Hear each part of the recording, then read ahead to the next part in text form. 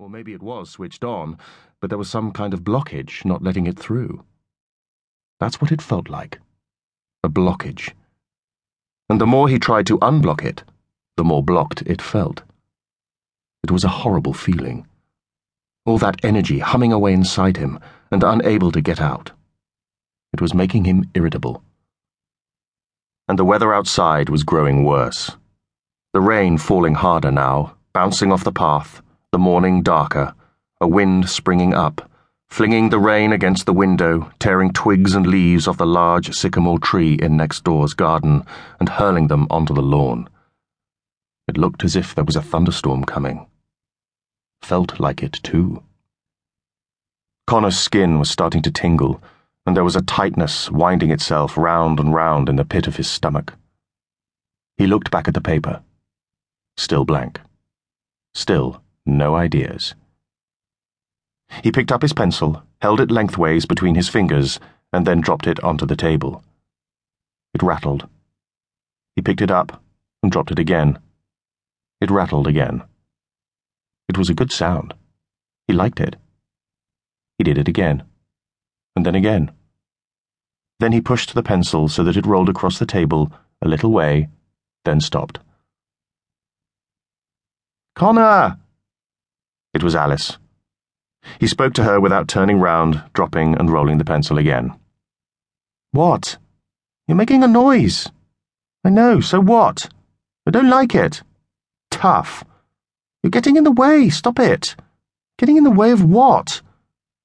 He picked up the pencil, dropped it. "My story." He picked up the pencil. "What story?"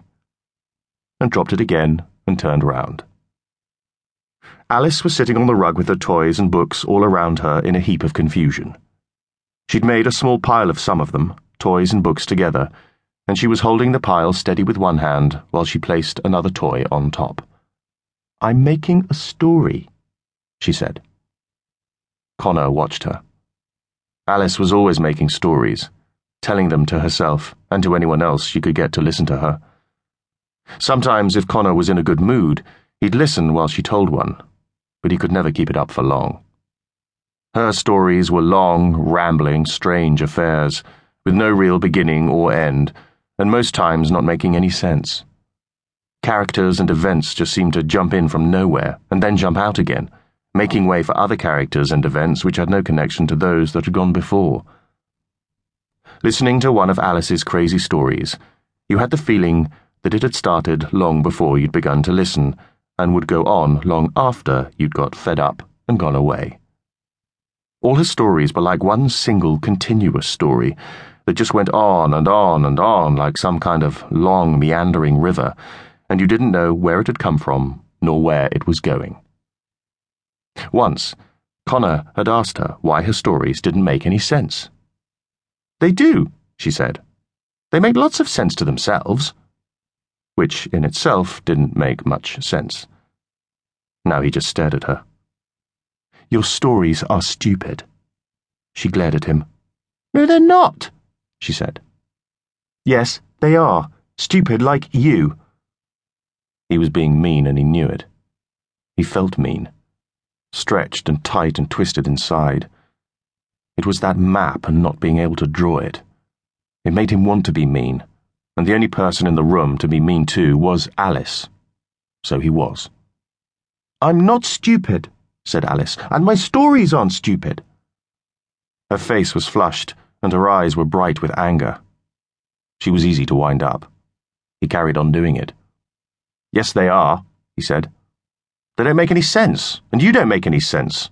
You're both a waste of space." Alice's eyes grew brighter and wider. She wanted to say something horrible back to Connor but couldn't think of anything, so she squeezed her mouth tight shut and made a kind of grunting sound and thumped the floor hard with her fists. The pile of toys and books she'd been building fell over. Connor laughed. Then he stopped laughing. A book fell out of the bookcase. He didn't see it fall, but he heard the thud as it hit the floor, and he looked up. Alice turned to look as well. Light flashed in the room, and thunder boomed outside, and the wind flung the rain hard against the window.